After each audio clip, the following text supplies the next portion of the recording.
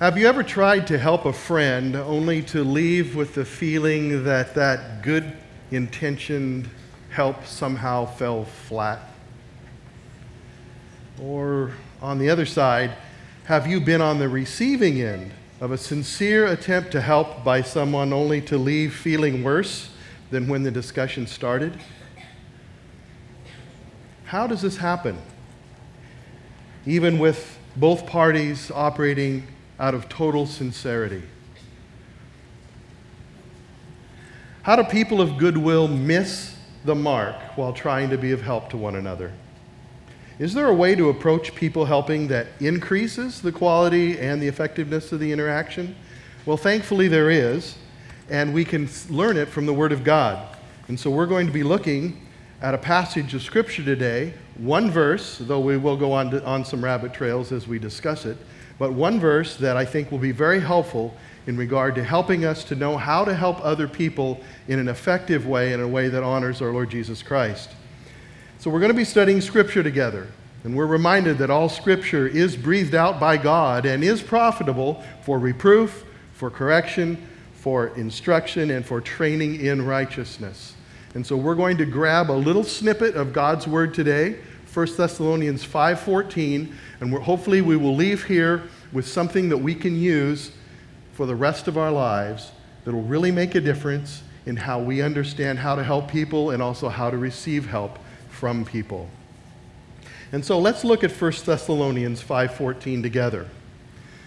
You'll notice that it is short but very sweet. And we urge you, brothers, admonish the idle, encourage the faint-hearted, help the weak, be patient with them all. Now you'll notice that when we put it up on the slide here, we've kind of broken the verse out. Let's go back to that slide again. We've broken the verse out a little bit. First of all, we have an introductory phrase. Then we have kind of a triad of different ways of relating to people and people in different situations. 3 kinds of people and 3 ways to help. And then finally, a concluding thought, a summary thought that relates to the whole teaching. And so let's look at this verse in greater detail, one phrase at a time. Then we'll get into the application. What do we do with this information that the Lord has provided us? So on the next slide, we'll see that the first phrase is, we urge you, brothers. Now this is a apostolic urging. This is the Apostle Paul who wrote this book to a group of Christians in a Greek city called Thessalonica. And he wrote this to answer some questions that they had. And then at the end of this letter that he wrote, he threw in a bunch of kind of like good ideas, wise sayings, ways to relate to one another. Verses like pray without ceasing. There's a whole sermon right there. Or rejoice evermore. Wow, how does that work? But this is one of those short phrases that he gave us to really urge us into an effective way of living with one another. It's good advice. It's an apostolic urging. And it's written to all of us. Now, sometimes in Scripture, when you see like the word brothers there, you might think that's only written to the men or written to leaders or something, and that's not really the case at all. This particular word, probably in our language, should better be translated brethren, which would include the sisterin, but in actuality, we don't use that word anymore, right? Brethren. And so let's just understand this. This includes all of us. It's all of us as a group, as a community living together. And so this is an important thing to take into account for our lives. It's an important thing to apply to our lives. It's being given to us out of God's Word. It's an apostolic urging. It applies to all of us, so let's pay attention to it. That's the gist of the first phrase of this verse. Looking at the second phrase, admonish the idle.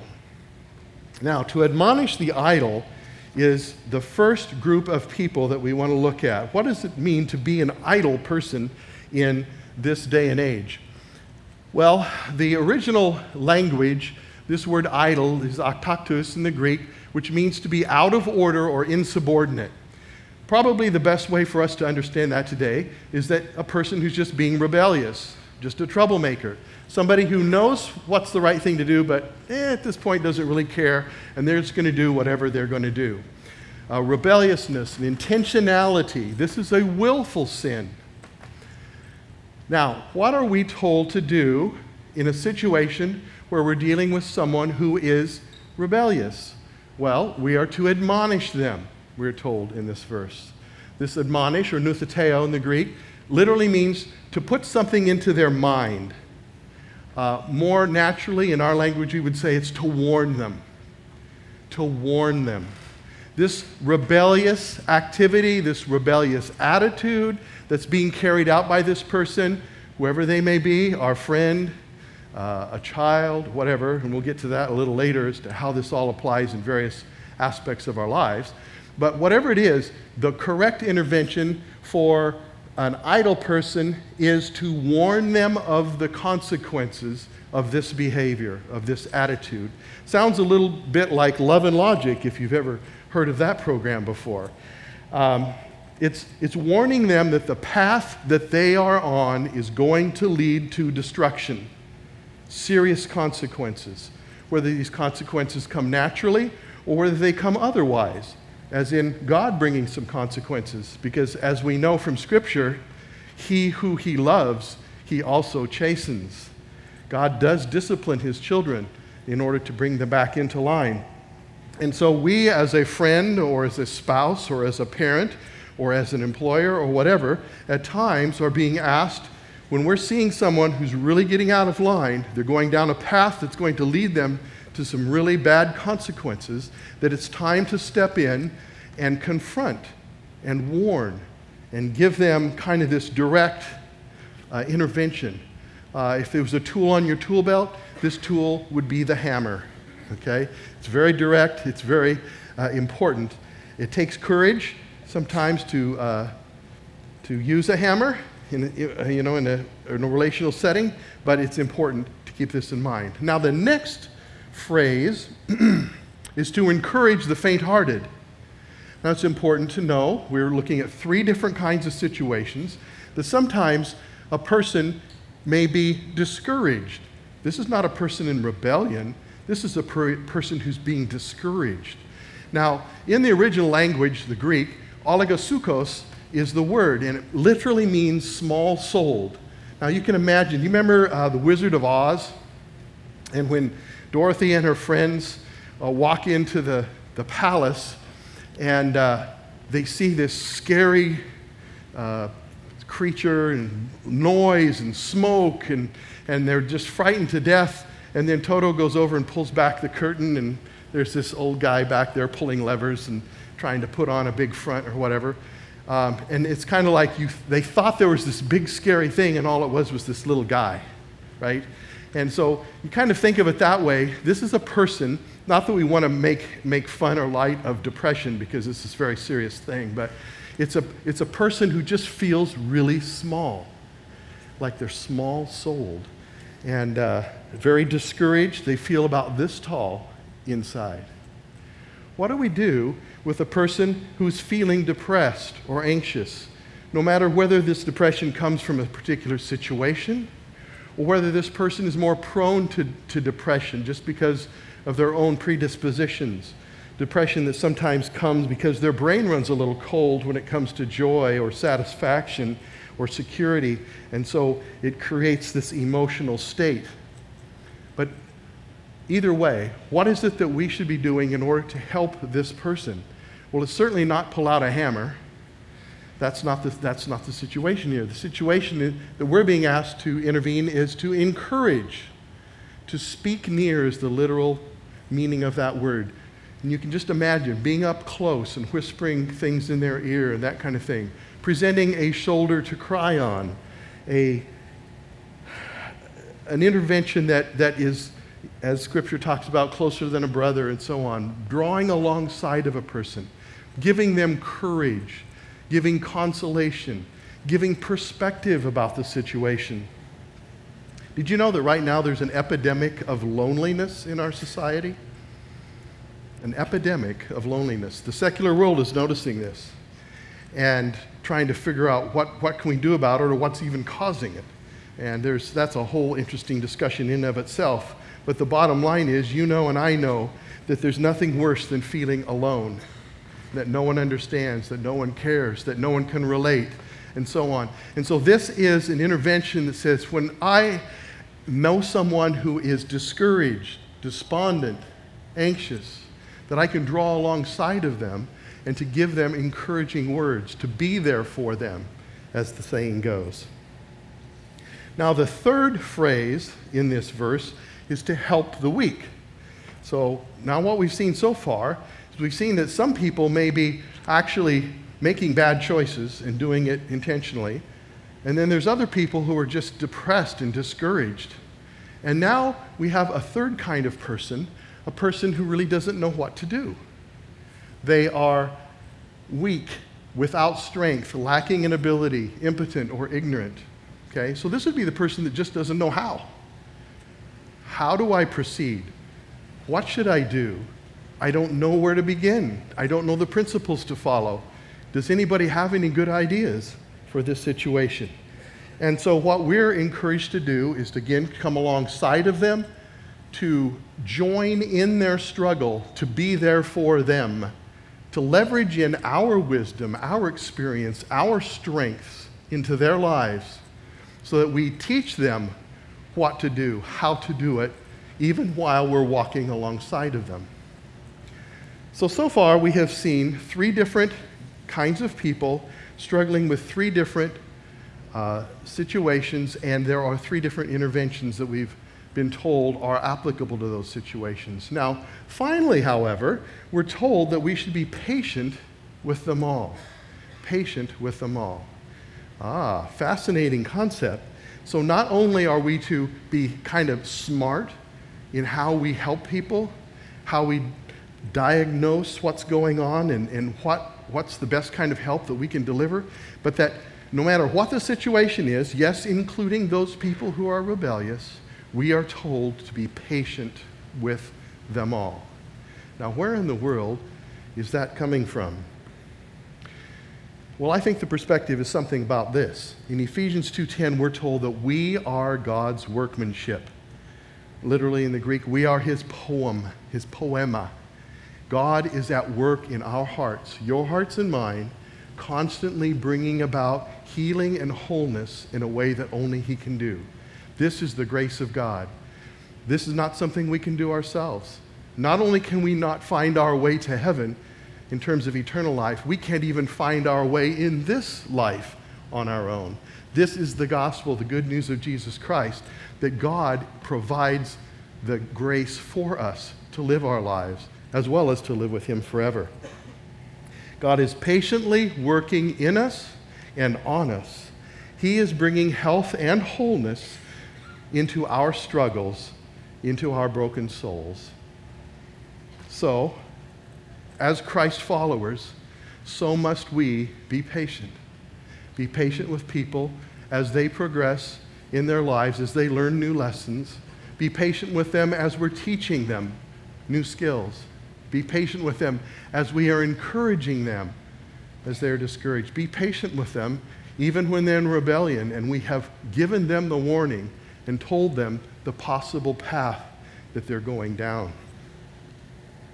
So, that's the verse in a nutshell.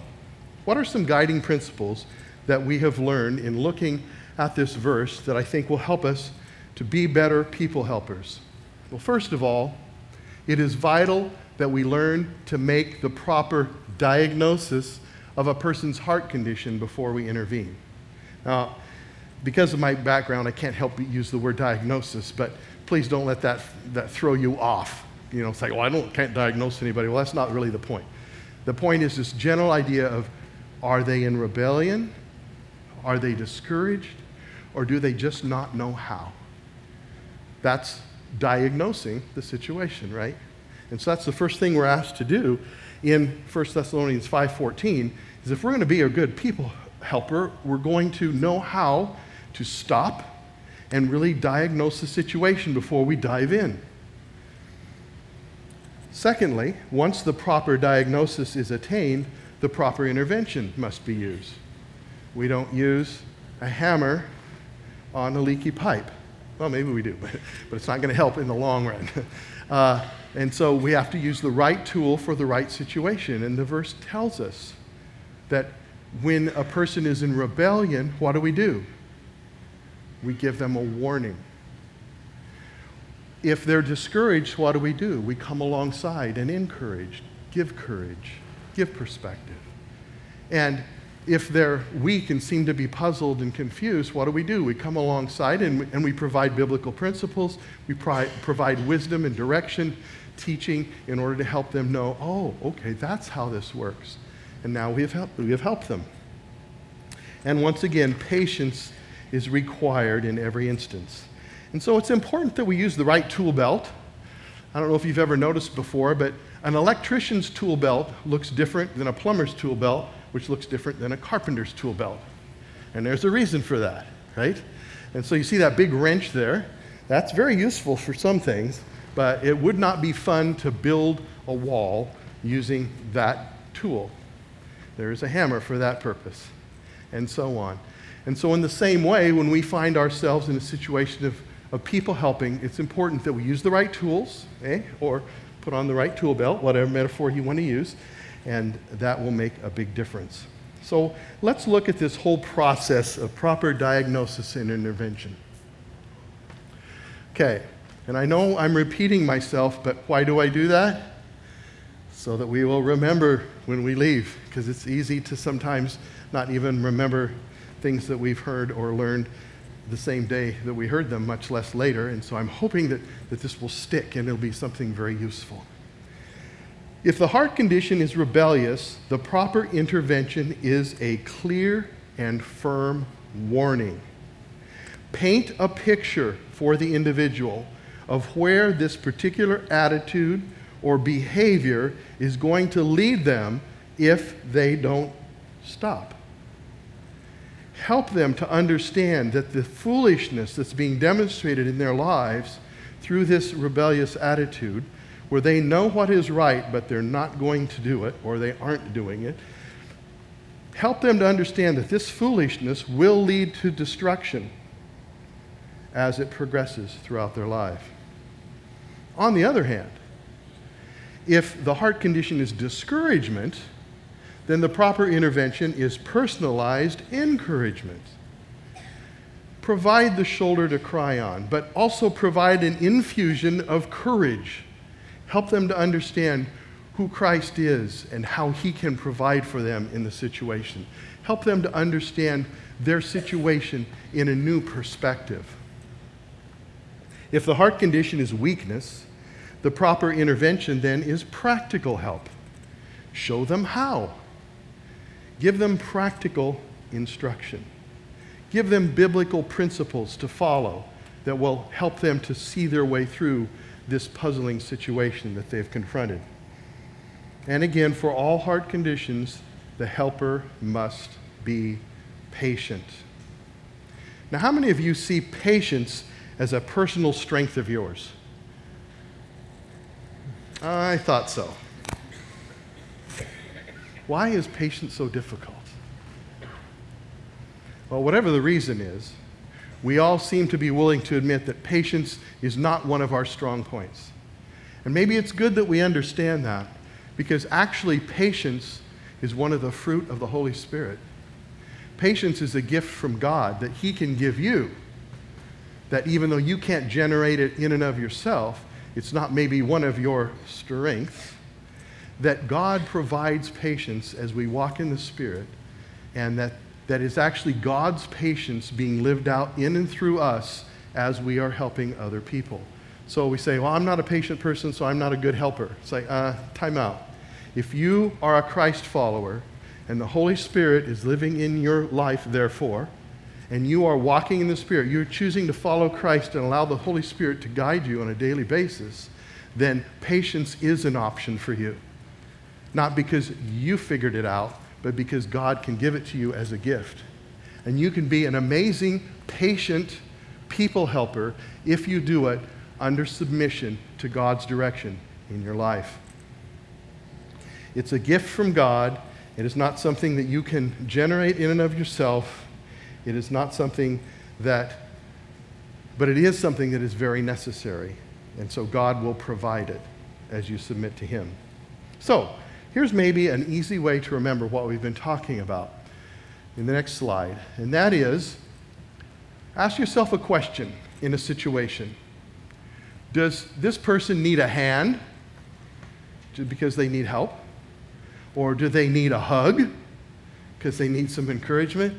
Or do they need some heavy words because they're in sin? Okay? I couldn't actually think of a one-word H that fit there, so you're going to have to live with two. I'm sorry. If you all can help me with that, that'd be really awesome, but I just can't come up with that one. So, if a person is in sin or about to go into sin and you see it coming, give them the warning. Give them the heavy words. So, ask yourself in a situation, what do they need right now? Do they need a hand? Do they need a hug? Or do they need some heavy words? And maybe that will help you to remember this triad of interventions that this verse tells us to use when we're really trying to be a good people helper. Now, we might ask ourselves this question, well, how do I make a good diagnosis? How do I really understand what's going on? Well, first of all, as I've already mentioned, be sensitive to the Holy Spirit's guidance. If you've encountered a situation, and obviously if you're a parent, you do this on like multiple times a day, but even with a spouse, even in a job, even with friends, you kind of become aware, oh man, here's a situation. What am I supposed to do? Well, ask the Holy Spirit for guidance. Slow down. Ask questions. Ask the Spirit, help me, Lord, to understand what is really going on right now. And you know how this can be even with kids. It's like we can jump to conclusions, much less with friends or anybody else. We can jump to conclusions that we think we know what it is and go down a path, and then we end up in that scenario that I painted at the beginning of this where they feel worse for us trying to help than they did when we started. And you know how that feels on the receiving end as well. And so we need to slow down and ask the Lord for specific guidance. What is really going on here? Because I want to help in the correct way. I want to use the right intervention. But here's another thing. Know your own diagnostic tendencies. What in the world do I mean by that? Okay. Some of you are naturally more prone to be confronters. Your preferred tool is the hammer. Okay? And that's fine, as long as you know that. And you realize that, so my natural tendency, no matter what the situation presents, is to come at it this way. I'm going to come at it with the hammer. Now, others of you are very different than that. You're more peacemakers or whatever, and so you're more like, I just want to listen. And that's good too, because listening is important. It sounds like that's what people need sometimes if they're discouraged. And some of you are natural teachers, and so that's your first inclination. It's like, okay, let's figure out what's going on. They need to know this and this and this and this, and so you kind of get into lecture mode, and you're going to let them know all of the principles and facts and figures and everything about it, and so hopefully that will help. That's good too. But the point of this verse, the point of this instruction from the Lord, is that we need to use the right intervention in the right situation. Okay? And so, if your natural disposition is to be confrontive, you need to know that about yourself. And when you're going through this Spirit-led diagnostic process, it's like, what's going on here? How should I intervene? What should I do next? Then realize that, okay, my first inclination is to confront, but this situation may not call for that. Does it, Lord? And if it does, great. If it doesn't, then guess what you get to do? You get to use plan B or plan C, which may not be your natural inclination, but the Lord is asking you to just be calm and be an encourager, or to be quiet, or to be a teacher right now, even though that's not your normal inclination.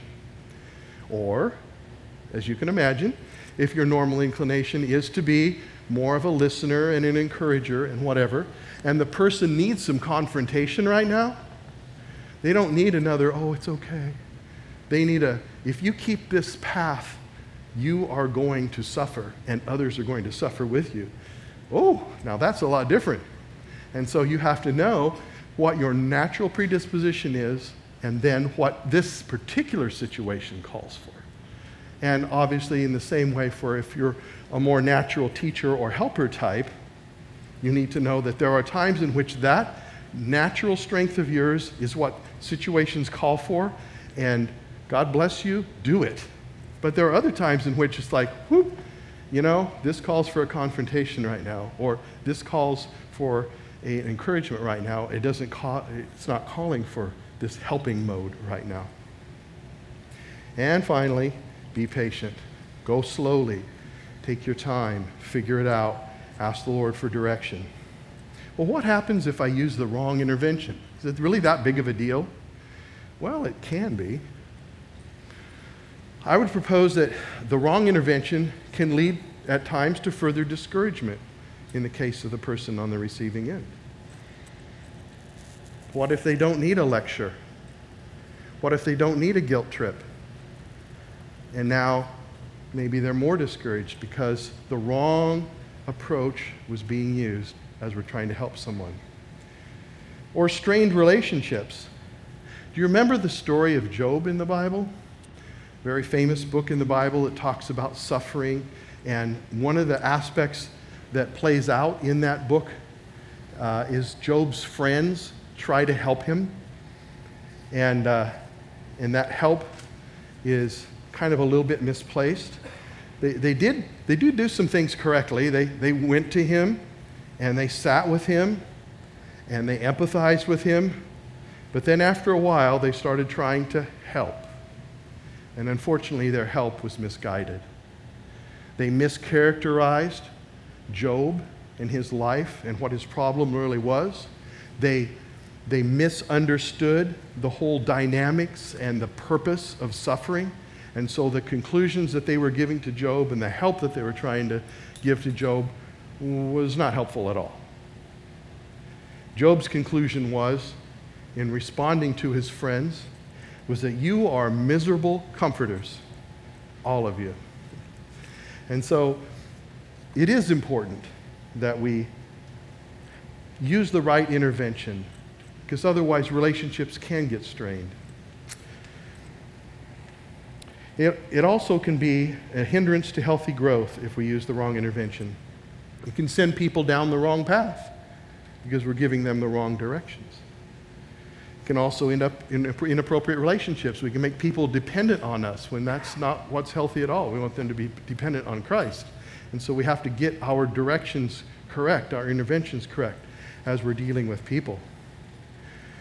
Okay, let's get practical here. In what situations do these principles apply? Let's think about marriage for a minute.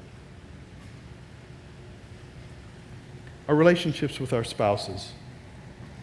I'm speaking to myself as much as I'm speaking to you. But what if your spouse right now, because of a struggle that they're going through or something that we're picking up on or whatever, what if they need a hand? They just need a hand. That you can help them sharing out of your strengths. And vice versa. There are times in which we need our spouse's strengths.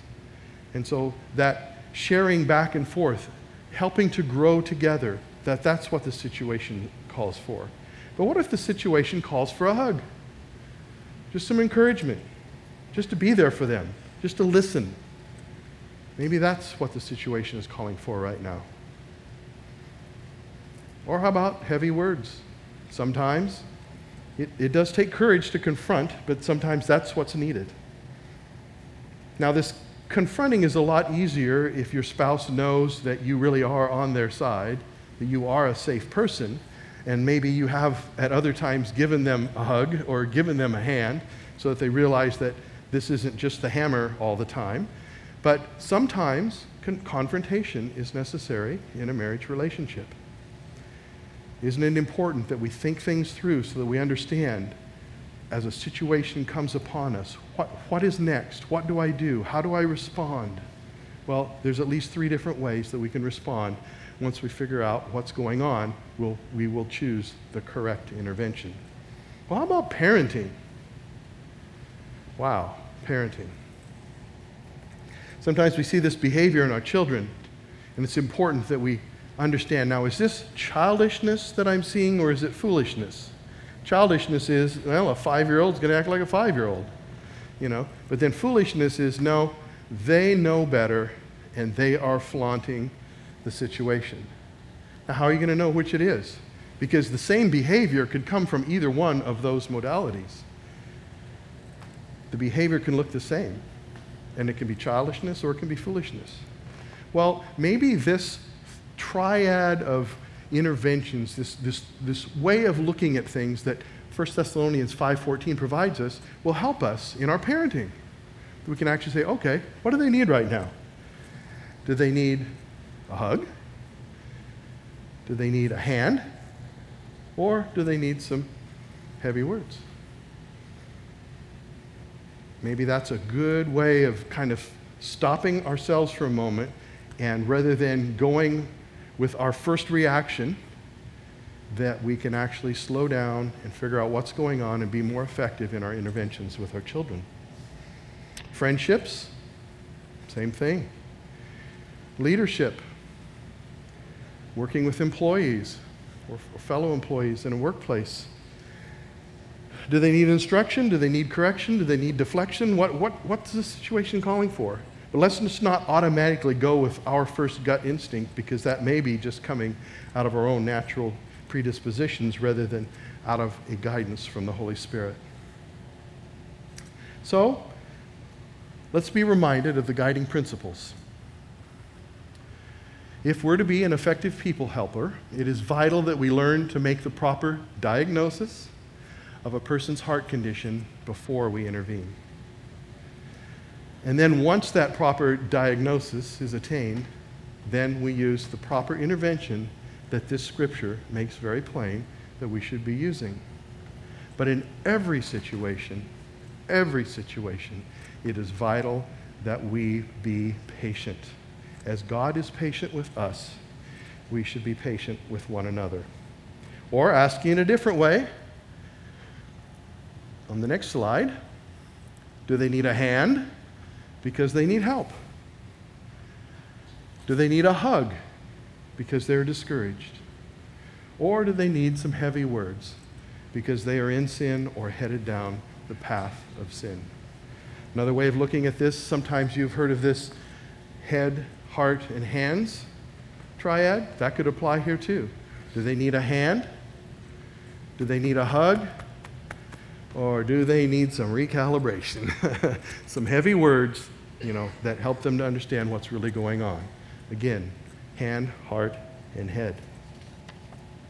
So again, looking at 1 Thessalonians 5:14, and we urge you, brothers, admonish the idle, encourage the faint-hearted, help the weak, and be patient with them all.